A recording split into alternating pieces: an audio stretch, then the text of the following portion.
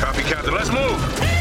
ABC Thursdays. Firefighters, we're family. Station 19 is back for its final and hottest season yet. The subject has explosive chemicals. Get down! With fiery romances. You're the love of my life. And Andy is finally in charge. I'm going to be the best damn captain the station has ever seen.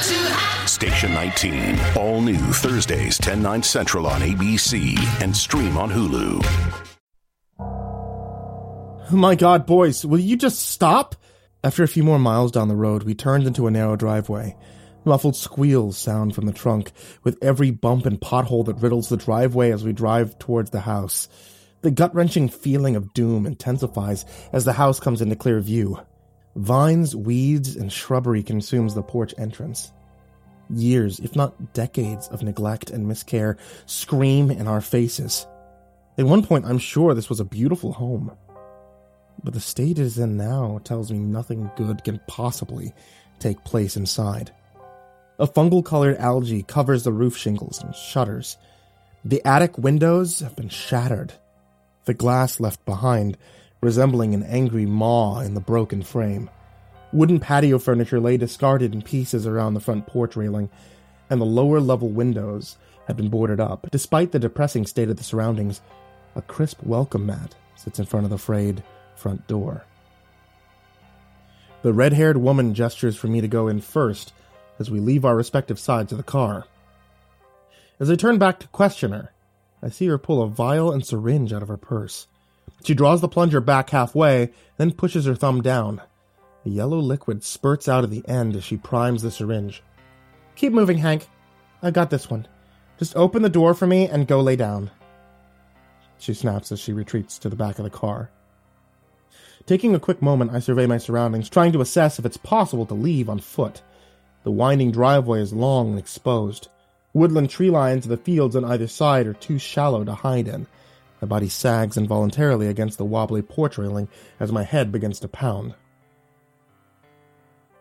"Under the mat, babe!" the woman calls over her shoulder as she prepares to lift the, I'm assuming, now unconscious body from the trunk. "Pop goes the weasel," she sings as the last bit of the stranger's body now leaves the trunk and hits the ground. My feet test the rickety steps with trepidation. Each of the 4 steps creaks at me in protest, as if warning me to stay away or at least stop what I'm doing. The crisp welcome mat lifts with ease, revealing a squared metal key underneath. Why the fuck would anyone even bother to lock this? I met with a smell of rotted wood and mildew the moment I opened the door. We, I guess now, must be squatting here. There are 2 makeshift beds that are pushed together in what at one time must have been a study or guest room. Yellowed mattresses sit atop red and black milk crates, fastened with zip ties to create box spring frames. I steal a glance out of the front door and revel that the red-haired woman is gone. A cylindrical trail leads from the trunk to around the back left side of the house. I don't know why the hell she made me go through the dramatics of unlocking the front door if the back is unlocked. A low hum starts to bore into the left side of my ear. My energy seems to wane the louder it gets. My head feels fuzzy and light. I desperately want to sit down, with the pull of sleep becoming stronger as I sit on one of the beds. The concern over a possible concussion fades further and further away. Worst case scenario, I fall asleep and don't wake back up at all. The motto, "kill or be killed," feels all too real at this moment. And if I die in my sleep so someone else has a shot to live, so be it. I wake up with my mouth hanging open, coughing wildly as soon as I take my first conscious breath.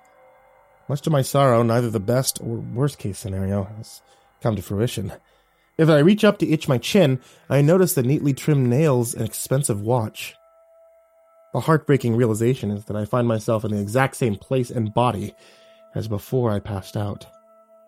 With the relief of my headache ceased, questions begin to flood my mind. Are they really rich? Or just a con couple? Why do they stay here if they have access to fancy clothes and cars? What is she going to do with that woman? Do I have time to save her? Could I have fallen asleep knowing someone was in danger? The rest of the lower level is empty. Stairs, beaten by time and neglect, render the upper levels utterly inaccessible. I'm surprised to see a note hastily taped to the fridge with a local supermarket sticker. Hank, I hope you're feeling better. I went out to the market to buy cleaning supplies and food. You deserve a home-cooked meal after what you've been through today. Don't go in the basement without me. Love, Georgia. So, that's her name. A heavy metal door looms forebodingly on the left side of the kitchen wall. A sliding lock and deadbolt sit on the right side. Whoever installed this is very intent on not keeping anyone from getting in, but to keep someone inside from getting out. The coat of white paint on the exterior has started to peel away, revealing rust-colored stains underneath. I can't help but think it's blood. Suddenly I remember the key in my pocket. The one that unlocked the front door earlier in the day. It feels strangely cold in my pocket, despite its resting place nestled against the warmth of my leg. Pulling it out, I hold the vain hope that it might be the same key that unlocks this door. It slides into the lock seamlessly, only hesitating for a moment before the lock springs free. A feeling washes over me, and I can't tell if it's satisfaction or regret. The light of the area behind me only illuminates a small section of the basement as the door creaks open, but unfortunately for me, it's more than enough. A cluster of humanoid figures squats in a huddle over something unknown. Tattered rags hang loose from their bodies. They emit high-pitched screams the second they see me. As the tallest one screams, a hunk of something flies from her mouth, landing on the floor in front of the stairway. Upon first glance, it seems like a piece of ham, but further inspection shows me a severed and chewed human ear. Head trauma or not, I gotta get the hell out of here. I run faster than I've ever ran in my life. A flood of headlights persists itself in the distance. I dive into the tree line just in time to see the battered red car driving back towards the house.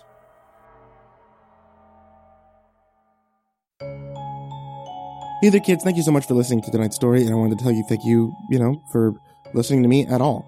I'm actually coming up on doing this for 10 whole years. Come January 4th, I will have been doing YouTube for 10 years. So that's a hell of a thing, man. And honestly, it means nothing without all of you. So thank you for that. Thank you for listening on YouTube or on the podcast.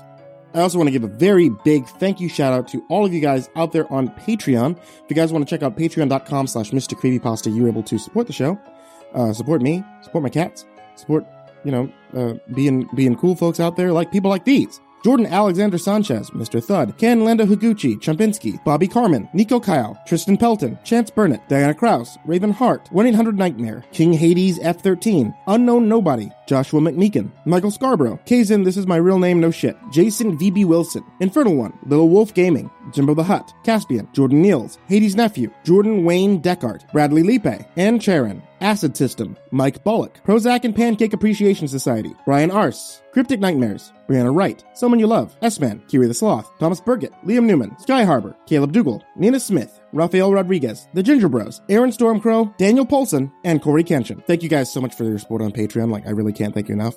And everybody who's down there in the description, thank you guys so much as well. And everybody who's not on either of those tiers, who just have $1 on Patreon, I can't thank you guys, for making these past 10 years incredible.